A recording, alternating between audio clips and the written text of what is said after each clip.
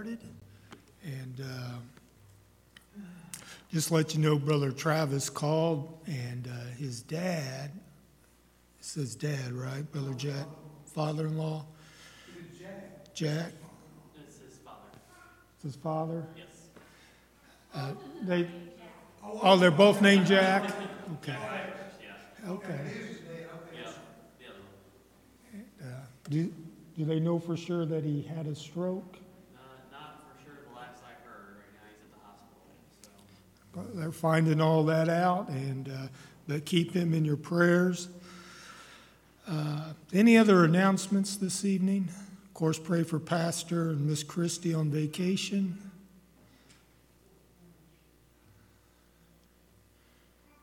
All right. Brother Phil, would you open us up in prayer this evening? Brother Phil? Precious Heavenly Father, we thank you for this opportunity to come tonight and hear your word. Heavenly Father, we just pray that you touch us. Give us enthusiasm to respond to you. And Heavenly Father, I just pray that you give the message to us that we might respond to you. These things we ask in Jesus' name. Amen.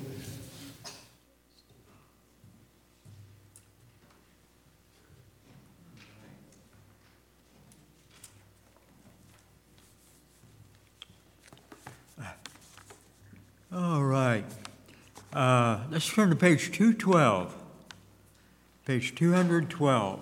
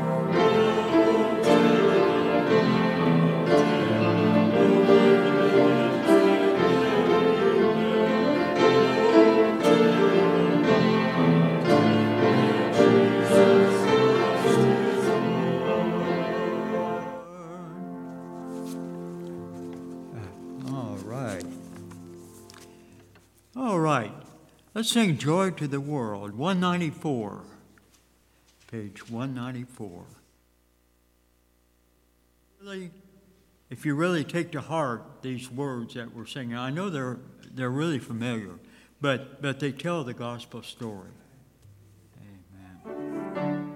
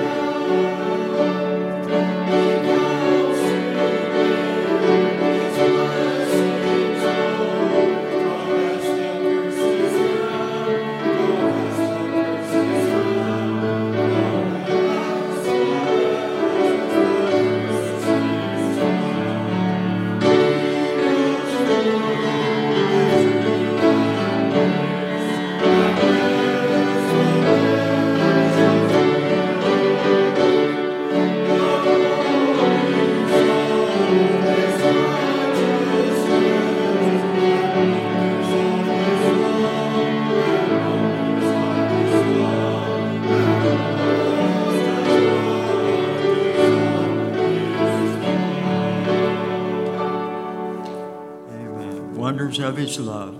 Let's have some fellowship time.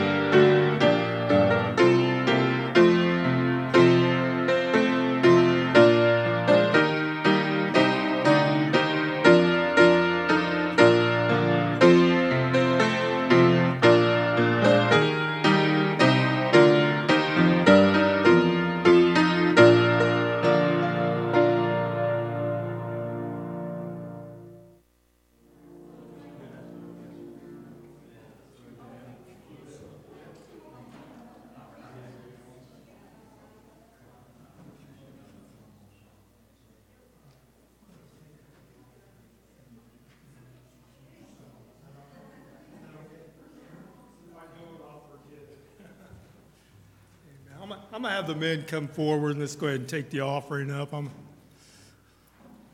my old age, if I don't do it now, I'll forget it later, amen. I don't do this every week, so I better do it while I'm thinking of it. Brother Caleb, would you ask the blessing, please?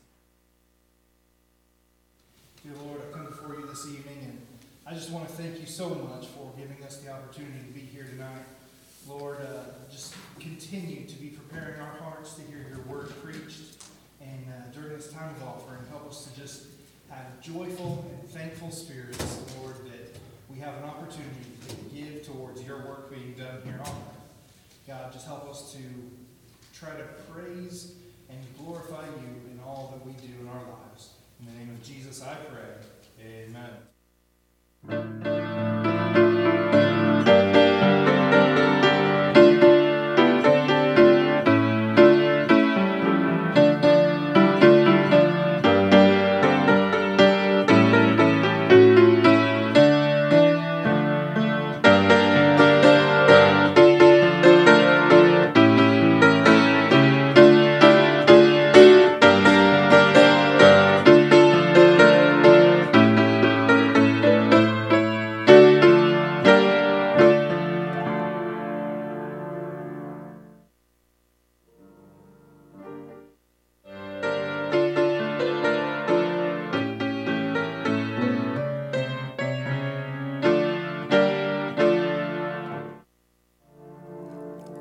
Brother Dukes, you got another song?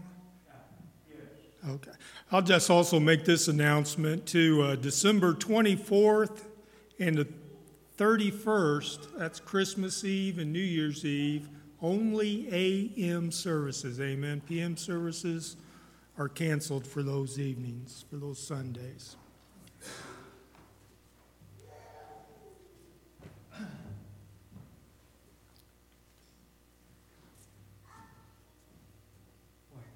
That's only the 24th.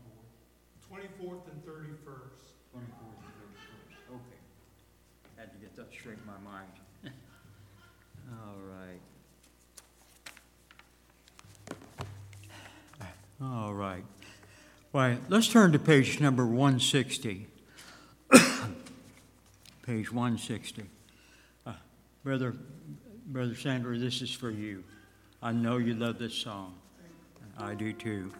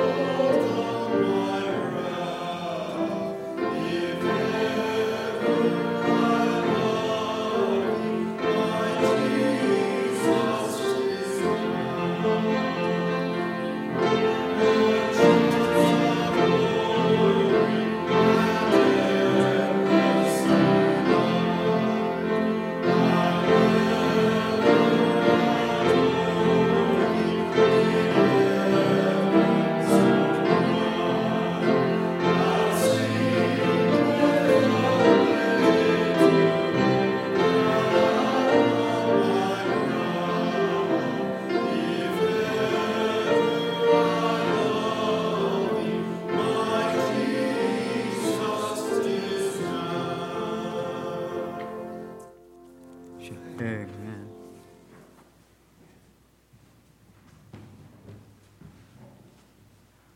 We had a couple of families here this morning because of the Back to Bethlehem ministry, so that was a blessing. And I was talking to Brother Travis on the phone earlier this evening, telling me what a blessing this morning services was. I kind of missed out on that because me and my wife did junior church, but my two boys, Peyton and Luke, testified to that fact too. Really good services this morning, and we're looking to hear what the Lord has for us tonight. So, Brother Bobby, you come on out. Hey, Lord. If you will, I'd like to ask you to open your Bibles to 2 Timothy chapter number 4, if you will. 2 Timothy chapter number 4, and let me say how much of a delight that it has been for me. This is, like I say, one of those places it's almost like coming home, and I feel more at home with you folks, feel like you're more family than anything else. And so I appreciate the honor and the privilege of being able to be with you. I want to look tonight, I want to begin reading in verse number 1, and I'll be reading down through verse number 6. And we have here the Apostle Paul is writing to a young man by the name of Timothy, and he is here writing a final letter to him. He's already wrote one letter to him. Matter of fact, when he finishes with these letters here, this particular letter. It'll be his final letter, and he'll actually give his life as a ransom, or give his life as a token of his love for the Lord Jesus Christ. But notice, if you will, verse number 1, and we'll read the first 6 verses and have just a word of prayer. I charge thee, therefore, before God and the Lord Jesus Christ, who shall judge the quick and the dead at his appearing and his kingdom. Preach the word, be instant in season, out of season. Reprove, rebuke, exhort with all long-suffering and doctrine. For the time will come when they will not endure sound doctrine, but will heap to their own lust. But they will, after sound doctrine, but after their own lust shall they heap to themselves teachers having itching ears. And they shall turn away their ears from the truth, and shall be turned unto fables. But watch thou in all things, endure affliction, do the work of an evangelist, make full proof of thy ministry. For I am now ready to be offered, and the time of my departure is at hand. Let's pray. Our gracious and most kind Heavenly Father, we thank you, Lord, for the privilege and the honor of being able to be in the house of the Lord tonight. Thank you for these folks that are so dear to our hearts and our lives. Thank you for them being here tonight. Lord, I pray that you would reward them with the truth that is magnified from the Word of God. Lord, I pray that you'd give me clarity of thought. Lord, that you would direct my mind, that you would fill me with the Spirit of God. And Lord, we'll love you and thank you and praise you for all that you're doing. For we ask it in Jesus' precious name we pray. Amen and amen. I want to draw your attention tonight to this particular passage. And I want to draw a truth out of it and build around it that I hope that it'll be an area of encouragement to your heart. As I said, we have Timothy here, and we have the Apostle Paul is writing to him. Paul is Timothy's spiritual mentor, and he's delivering unto Timothy. Notice there he said, I charge thee. In other words, he is issuing a challenge to this young man that he would remain faithful and fit for the service of God. As I think about that, I think about that every one of us, as we grow and as we mature with the Lord, I think it's wise that we endeavor to be mentors to the generation coming along behind us. In other words, the things that as we have learned, as we have grown, as we have matured, that we pass along to those that are coming along behind us. And here's the Apostle Paul, in other words, Timothy, and also a young man by the name of Titus.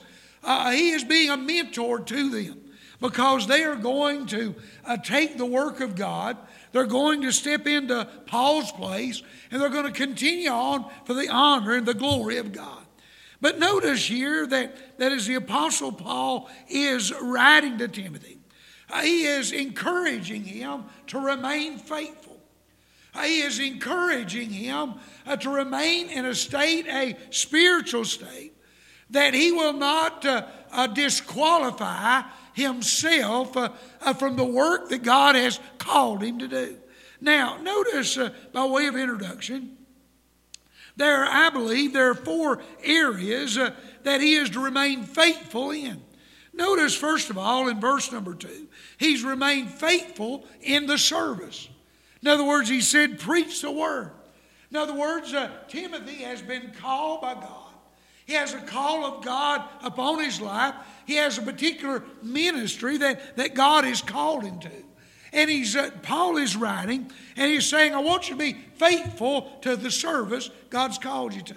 Now, every one of us, a lot of times, I know some folks, they say, well, I don't have a calling. Yes, you do. You do have a calling.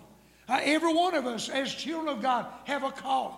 Oh, it may not be to preach the gospel, or you may not be used to sing specials, but every one of us have a calling to be a witness, to be a soul winner, to be an individual that as folks that look at us, the Bible said, let your light so shine before men, that they may see your good works and glorify your Father which is in heaven. In other words, every one of us, no matter who we are, we've been called there in the Word of God. It tells us that we've been given. If we're saved by the marvelous grace of God, the Bible tells us that it's been commended unto us the ministry and the message of reconciliation. That doesn't just apply to the preacher or the deacon or the Sunday. That's to everyone that's been saved. And so he wants him to remain faithful to this in service.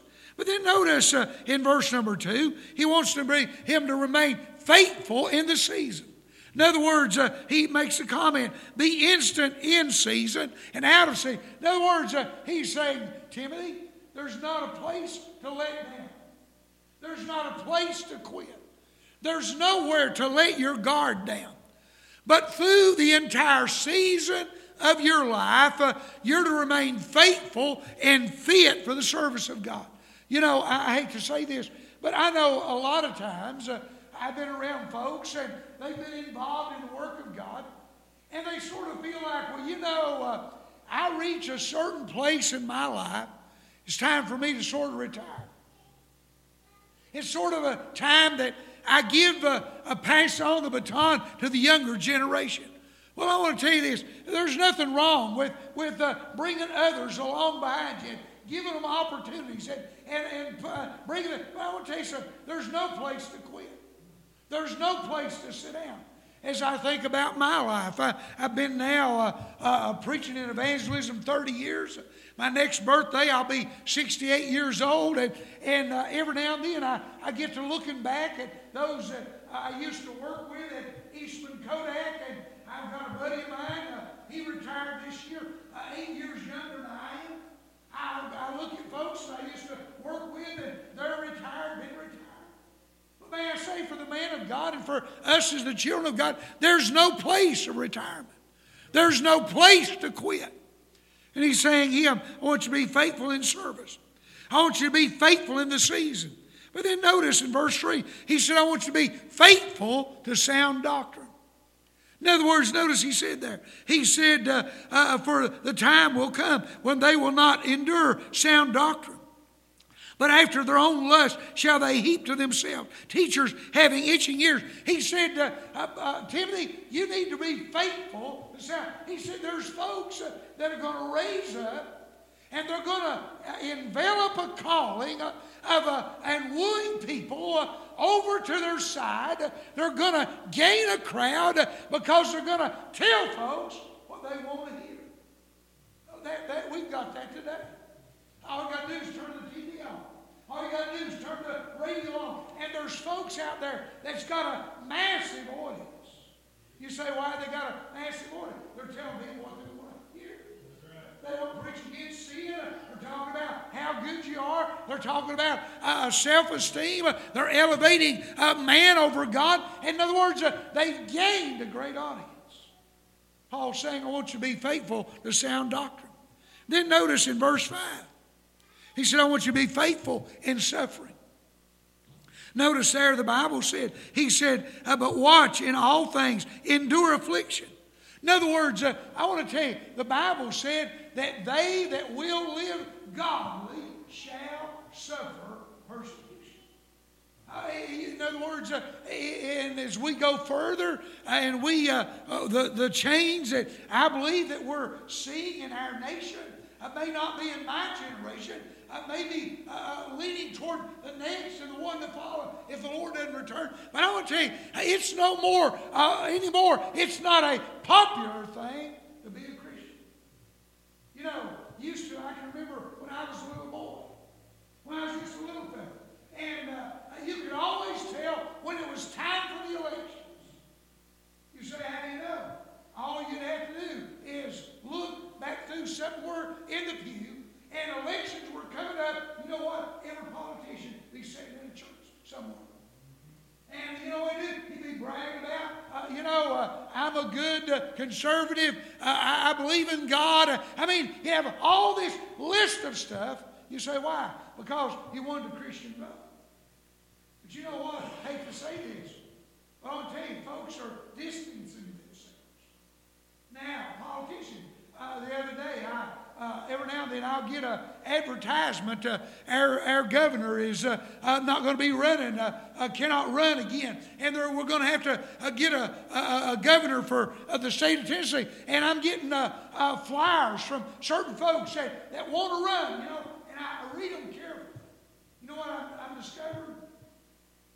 I'm discovering they don't talk about their church affiliation.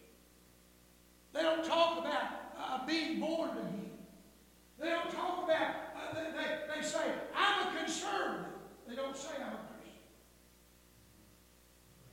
They talk about all the civil clubs that they're involved in. What Paul's saying, hey, I want to tell you something. Timothy, when you serve God and honor God, there's going to be affliction. Timothy, you've got to remain faithful in service, in season, in sound doctrine, in suffering. You're going to have to be faithful.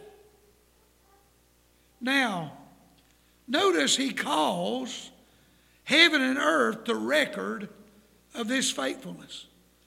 Paul earnestly charges. Notice he said in verse 1, I charge thee therefore before God and the Lord Jesus Christ, who shall judge the quick and the dead at his appearing. In other words, he's calling heaven and earth to record that Timothy would remain faithful as a child of God and would honor God with his life. Now, he's using a strong challenge. As I begin to look at that, I don't know that you do this. If it would help you, I encourage you to. But what I've made it a practice is when I read and study the Word of God, I'm constantly asking myself questions. And so when I read this challenge, this strong challenge, that he's calling God as a witness to this challenge, I ask myself the question, why such a strong challenge? Why would he feel like that it was so necessary to make such a strong challenge to remain faithful? Well, as I began to think about it, I thought about three things, and they're still by way of introduction. Look, if you will, in chapter number 2 there of 2 Timothy, and look at verse number 4. First of all, he's to remain faithful, and he uses this strong challenge because, first of all, responsibility. He's telling Timothy, you've got a responsibility. Notice what he said. He said, no man that warreth entangle himself with the affairs of this life. Now notice this, that he may please him who hath chosen him to be a soldier. You know what Paul's telling Timothy? You have a responsibility. You have a responsibility. God has chosen you. God has made a call on your life. God has given you a ministry. God has given you a challenge. And in other words, you've been chosen. Therefore, you have responsibility.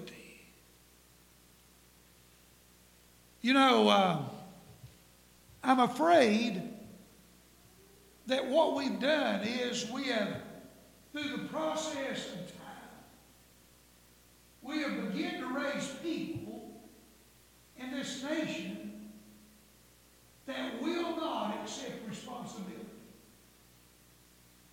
You talk to them, and it's always somebody else's fault. This morning, if you were in the service, I made mention that I'm reading a self-help book. It's called 7 Decisions, and written by a guy, as I said, he lost his mother to cancer, his dad to an automobile accident, ultimately ended up living underneath a pier in Gulfport, Mississippi, living underneath the pier, homeless, and now he has developed a life in which he has been invited by 4 presidents to speak to them. He's spoken to Congress on several occasions, and he speaks around the world and to leading industrial companies he speaks in. And do you know what the first decision that he says you have to make? You're going to be successful. He says this: the buck stops here. He said you have to take responsibility for yourself. You have to quit blaming your father or your mother or your education or your health or what he said. You have to take responsibility for yourself. And that's what Paul is telling Timothy. You have been called. You have a ministry. You have been given responsibility.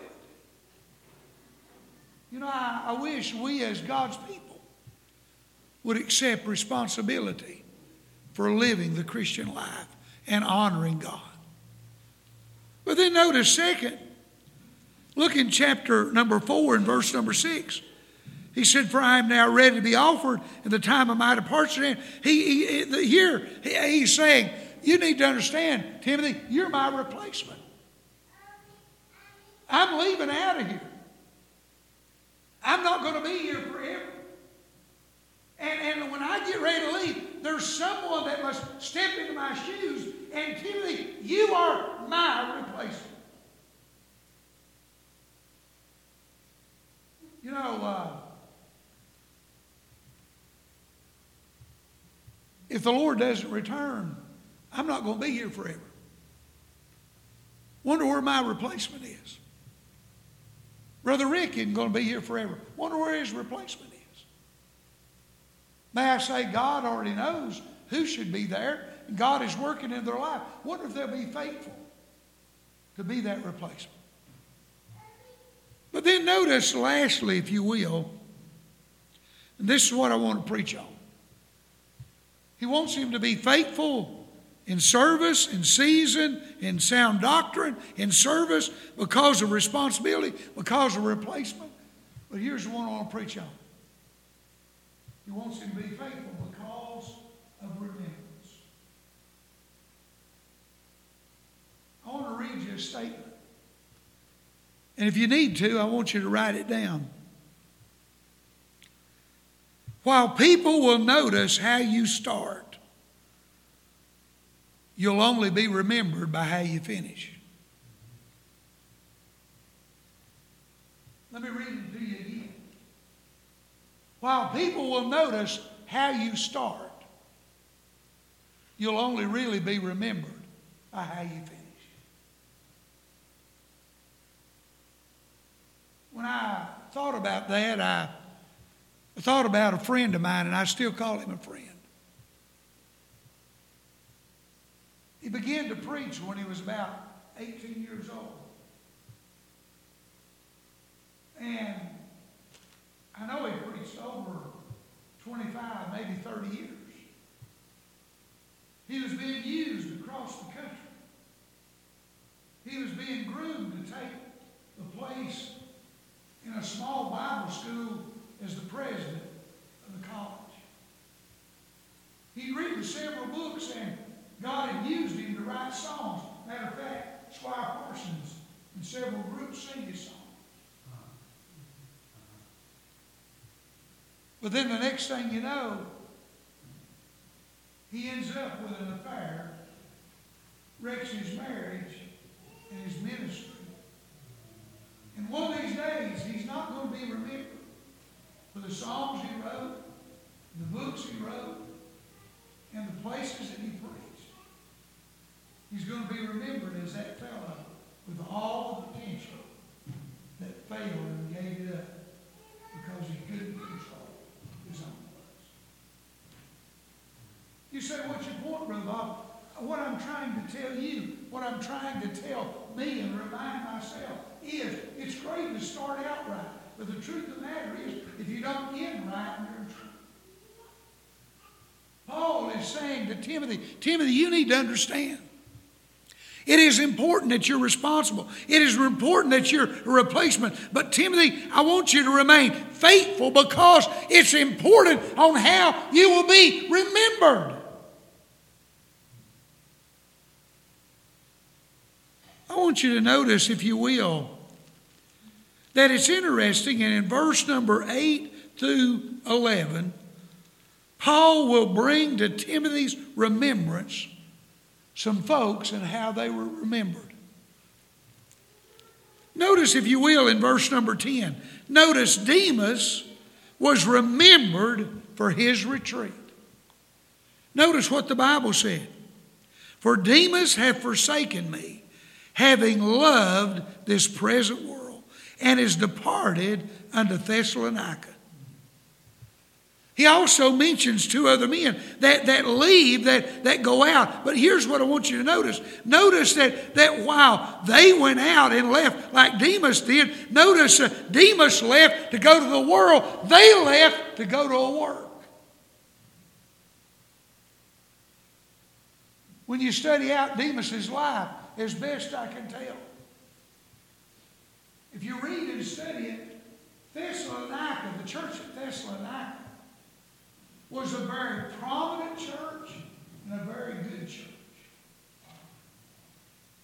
And what Demas did is, he didn't really leave and go divorce his wife. He didn't leave and go down and sit on the bar stool. We have no record that he did any of those things.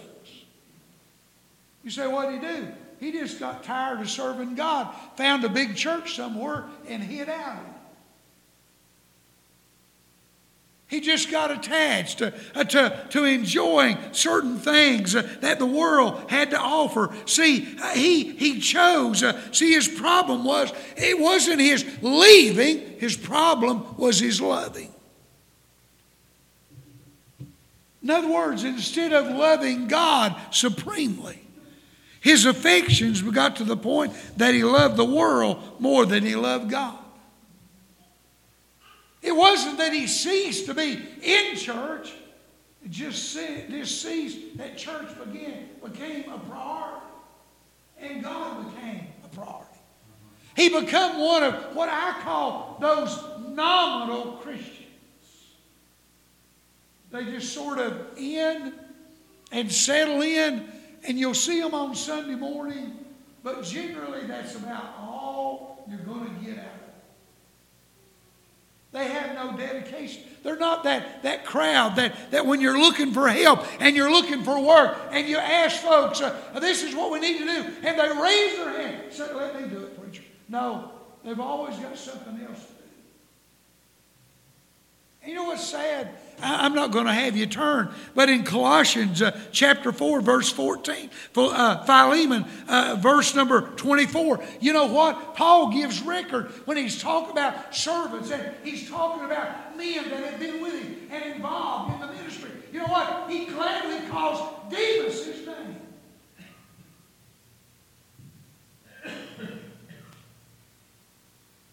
I wonder if he had to rewrite those letters now, would he include Demas?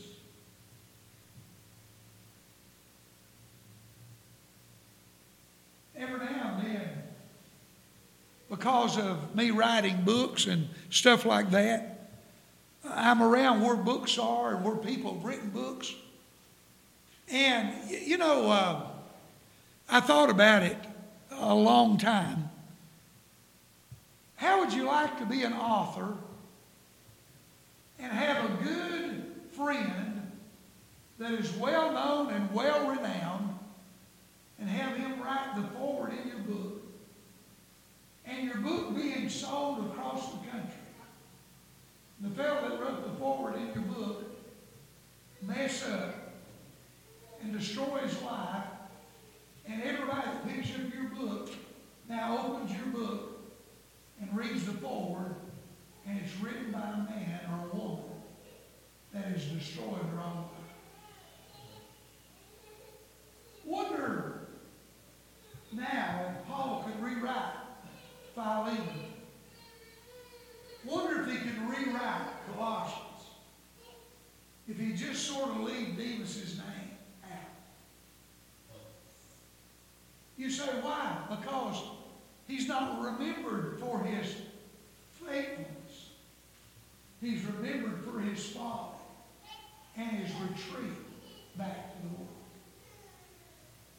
But then notice, not only do we see Demas, but look, if you will, in verse 11, he said, only Luke is with me. Notice this, take Mark and bring him with thee, for he is profitable in ministry. You say, who's Mark? He's remembered for his return. In other words, here's a fella that he did what Demas did. In other words, over there, you can study it out and read about it over in Acts chapter number 15 and verse number 38. Here's John Mark. He's there as their minister. He's there making arrangements. He gives food. He works with the converts. He does all this. He's involved in the ministry. And one day, we don't know what happened, but he gets the boot's mouth and he goes home. And he doesn't leave quietly. He causes a big stir. And he goes back home. Of course, you know the story. After a while, here he comes, and he comes back, and he wants to get right with God, and he does get right with God. Matter of fact, if you study it out, John Mark will minister to Paul and also Peter. History says that he's instrumental in starting a church in Alexandria, Egypt. And God even allows him to write one book of the New Testament. But you know what? Even with his return, when you begin to mention his name, you know what everybody thinks about? They think about the guy that went. You say, why? That's the way he's remembered. But then notice, not only do we see John Mark and his return, not only do we see Demas and his retreat, but look in verse 11, we see Luke is remembered for his remaining. Only Luke is with me. In other words, when you think about that, you need to realize where Paul is. He's in an underground dungeon, and in those days, I hate to say this, but prisoners, they didn't get 3 square meals a day. They didn't have air conditioning heat. They didn't get a library. They didn't have a computer to work on. They didn't have the privilege of working on their doctorate degree, and the government paid for it. They lived in a dank, dirty, underground dungeon. And if their friends didn't bring them food, they'd starve to death. If their friends didn't bring them clothes, they'd freeze to death. And he makes the comment, he said, Luke is with me. In other words, Luke has fulfilled what I believe the Bible said is the greatest characteristic of any Christian. The Bible said, moreover, it is required of a steward that a man be found faithful. Amen. Here is an individual that did not retreat, did not have to return, but he has remained faithful to the man of God. Well, let me ask you a question just for a moment. Other than remain, what else do we know about it? You know, I'm just being honest. I'm glad he stayed true. I'm glad he didn't retreat. I'm glad that he didn't have to return because he did retreat. I'm glad that there he was and he remained. And may I say, when the Apostle Paul, as he is writing here, he actually makes the comment, he said at my first answer, all men forsook me. Now, evidently, Luke has been there. And Luke has provided certain things. But you know, when I think about it, can we give him any credit for anything else? Has he done anything else? You know, I know folks that when the church doors are open, they're going to be there. They're going to be there Sunday morning. Sunday night and Wednesday night. But that's not all you can say about them. They're there. They're meeting, they're admitting or giving out 98.6 degrees of heat. And they're holding one end of the pew now. And we can say, thank God for their faithfulness. That's all they're doing. You say, what's your point? I'm glad he's faithful. But you know what? I don't want to retreat. I don't want to have to return. But I want to do more than just remain. I want to be something more than just some guy that occupies a pew. And when the preacher looks out, there my face is. But that's about it. You say, what do you mean, Brother Bob? Well, there's a fourth guy here. You say, who is he? May I say, it's the Apostle Paul himself. He's a man to be remembered. Now notice this in look at verse number 8. He's a man to be remembered. Now get this, for his rewards. Look what he says in verse number 8. He says, henceforth there is laid up for me a crown of righteousness, which the Lord the righteous judge shall give me into that day, and not to me only, but to all them that love his appearing. The Apostle Paul says, hey, there's one guy retreated, there's one guy returning, there's one guy that remained. But he said, hey, I'm a man with rewards.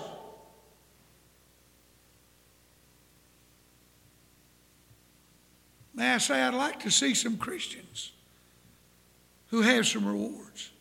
You say, well, Brother Bob, why? What's the rewards? What has he been faithful in doing? What he's been fruitful in doing? Notice in verse 6, he's been fruitful in his finish.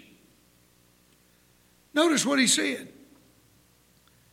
For I am now ready to be offered, the time of my departure at hand. Now, let me give you a little Old Testament analogy of what he's talking about. When he uses that word there in verse number 6, and he makes the comment, he said, for I am now ready to be offered. It's a picture of an Old Testament thing that when an animal was brought in for sacrifice, the priest would take that animal and he would examine it, starting from its mouth, its eyes, its ears, its back, its legs.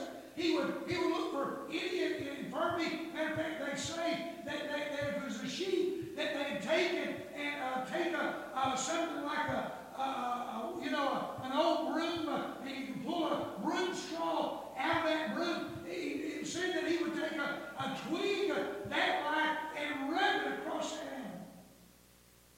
And if that animal bleeded, it meant that there was a sore spot. It didn't qualify to be offered. But if it didn't bleed, and he couldn't find an infirmity, he would begin to pour warm oil over the head of that animal, saying that it qualified for sacrifice. Paul's saying, God's examining my life, and it's almost as if I can feel the warm oil being poured over my life.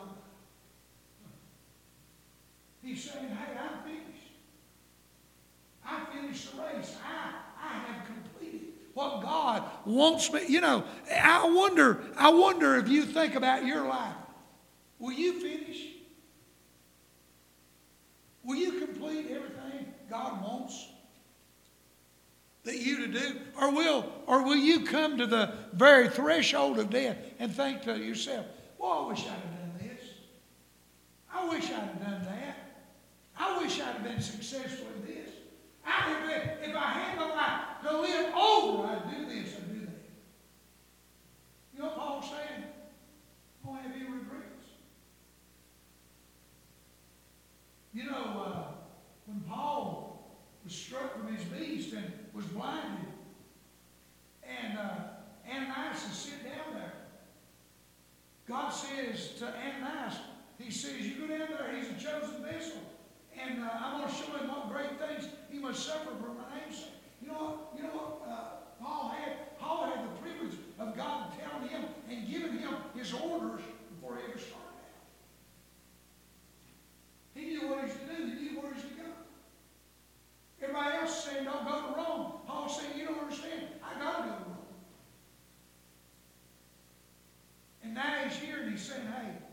I've got some rewards. You know why? Because I finished. Then notice verse 7. He said, I've got some rewards because I've been faithful to the fight. Notice what he said. He said, verse 7, I've fought a good fight. He said, I've stood toe to toe. I've not backed down. I think that there's an aspect, and you'll have to forgive me, there's a fine line. I think there's a fine line between demonstrating Christian love and having a backbone. I think it's time Christians stood up. I'm not talking about it in a mean and arrogant way, but I think it's time to stand up and say, hey, we have a right. In other words, we're going to stand for the Lord Jesus Christ. We're going to display the manger scene. We're going to have this. We're going to have a cross. We're going to pray in public. We're going to hold the Bible as a standard for life. I'm not going to go down and bomb the Capitol or shoot people or have a postal rage or something like that. But I think it's time to stand up. Hey, I want to tell you, you have to forgive me. Maybe this is just a militant spirit I got in my heart. I want to tell you something. If they have to give that crowd time and give them a room for them to pray to Maker, they ought to allow us to pray. Amen. You say, why? They get it and we don't. We won't fight for it. You know that's the truth. He's been fruitful in the finish. He's been fruitful in the fight. Verse 7, he's been fruitful in his function. Notice what he said here. He said, I finished my course. He said, God has laid out a track. He's laid out a journey for me. He's given me a function for my life. And I've been in my lane running my race. I've not been competing against you. I've not been competing against anybody else. You know who Paul's competing against? Himself. His own flesh. You know who I have to compete with every day when I get up? Me. I'm my worst enemy. You know, if I could just take care of me, I don't have to worry about anybody else. He's been fruitful in the finish. He's been fruitful in the fight, been fruitful in the function. Then verse 7, he's been fruitful in the faith. Now, I'm writing through 2 Timothy right now. And I don't know how many times how many times the Apostle Paul declares to Timothy that he must remain faithful to the faith. You say, what's he talking about? He's talking about religious conviction of moral and gospel truth. He's saying you got to say, you know what the encouragement today is in the lives of most of God's people? Give in just a little. Be tolerant. You know, go ahead and believe in a God. Just don't be staunch and say that Jesus is the only way to heaven. There's multiple gods. Surely there's multiple ways to heaven. You say, what's your point, Brother Bob? I'm glad that as we look at these individuals, as the Apostle Paul is telling Timothy, remember, Timothy, you've got responsibility. Timothy, remember that you need to be an individual that will remain true because of the aspects of you're my replacement. But Timothy, remain true because you're going to be remembered for something.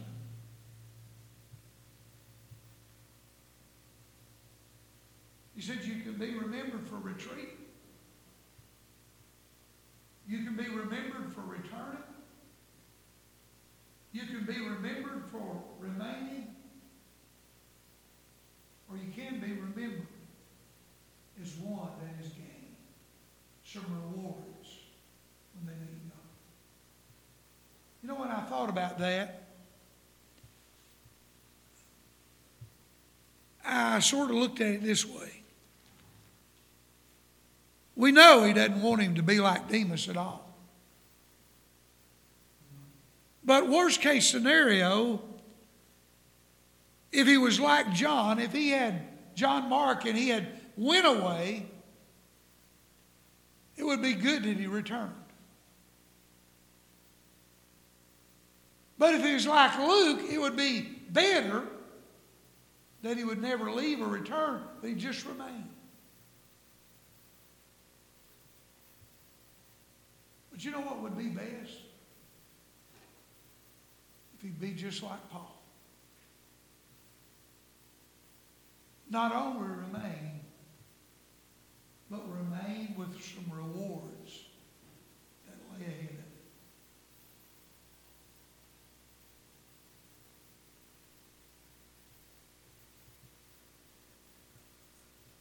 Every one of us, if the Lord doesn't return very soon, every one of us are going to depart this life, this veil of tears. We're going to part this world. And whether you like it or I like it or whoever likes it, every one of us are going to leave a testimony of repentance. The question we need to ask ourselves is, how do I want to be remembered? I can't determine that for you, but I tell you this, I can determine it for me.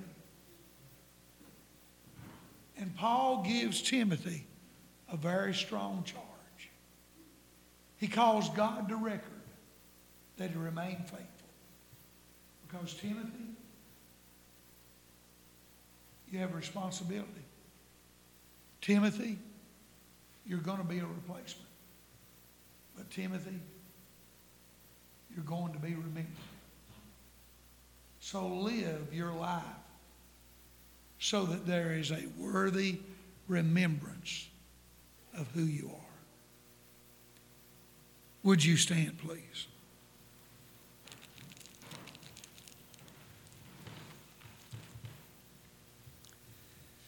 Our gracious and most kind Heavenly Father, we thank you, Lord, for the privilege and the opportunity to be in the house of the Lord tonight. Thank you for the attentiveness of your people. Thank you for this passage of Scripture encouraging us to remain faithful unto the end. Lord, speak to our hearts as only you can. And we'll love you and thank you and praise you for all that you're doing. For we ask it in Jesus' precious name we pray. Amen and amen. As our brother begins to play, as God speaks to your heart, maybe it's an area of need in your life, the altar's open, whatever the Lord would speak to your heart about. We encourage you to do it. Have His way in your heart, in His life, as He speaks to your heart.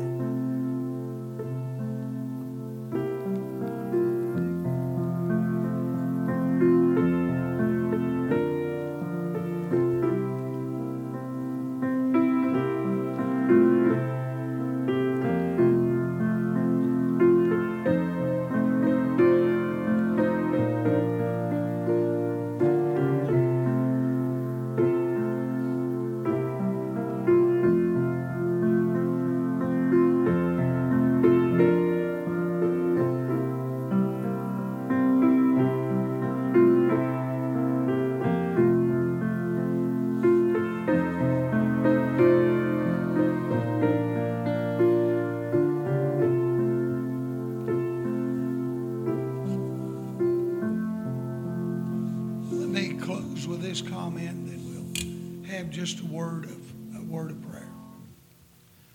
You know, as I was thinking about, and I don't know, maybe you never thought about, you'd seen Demas and John Mark and Luke, never thought about being the idea of the Apostle Paul. You know, as I was sitting there thinking about, as our brother was playing, don't raise your hand, but think about it just for a moment. Have you ever heard anybody say, boy, I wish I was a Demas? I wish I was a John Mark. You know, as great as he was, I've never heard anybody say, I wish I was a Luke. Do you know what I have heard people say? I sure wish I was more like the Apostle Paul. You say, why? Because there's the good, there's the there's the good, there's the better. And then lastly, there's the best. I sure do appreciate you being here tonight. I appreciate your attentiveness. Remember all the announcements. Be back in your place Wednesday night, be back Sunday. And if you will, continue to remember Brother Jack. Yes, Brother Jack Ivers. Continue to remember them, the Travis family. Those folks, I'm sure, that they're worried and that kind of stuff. Is there any other announcement before we be dismissed? All right, let's be dismissed in a word of prayer. Our gracious and most kind Heavenly Father, Lord, we're so thankful for the honor and the privilege of being able to be in the service tonight. Thank you for the sweetness of God's people. Thank you for their friendship, their fellowship. Thank you for their love. Lord, we just thank you so much for them. Be with them as they travel home tonight. Give them safety on the road. Be with them as they go to work tomorrow, go to school, wherever it may be. Lord, we love you now. Receive all the glory. In Christ's name we pray. Amen. Amen.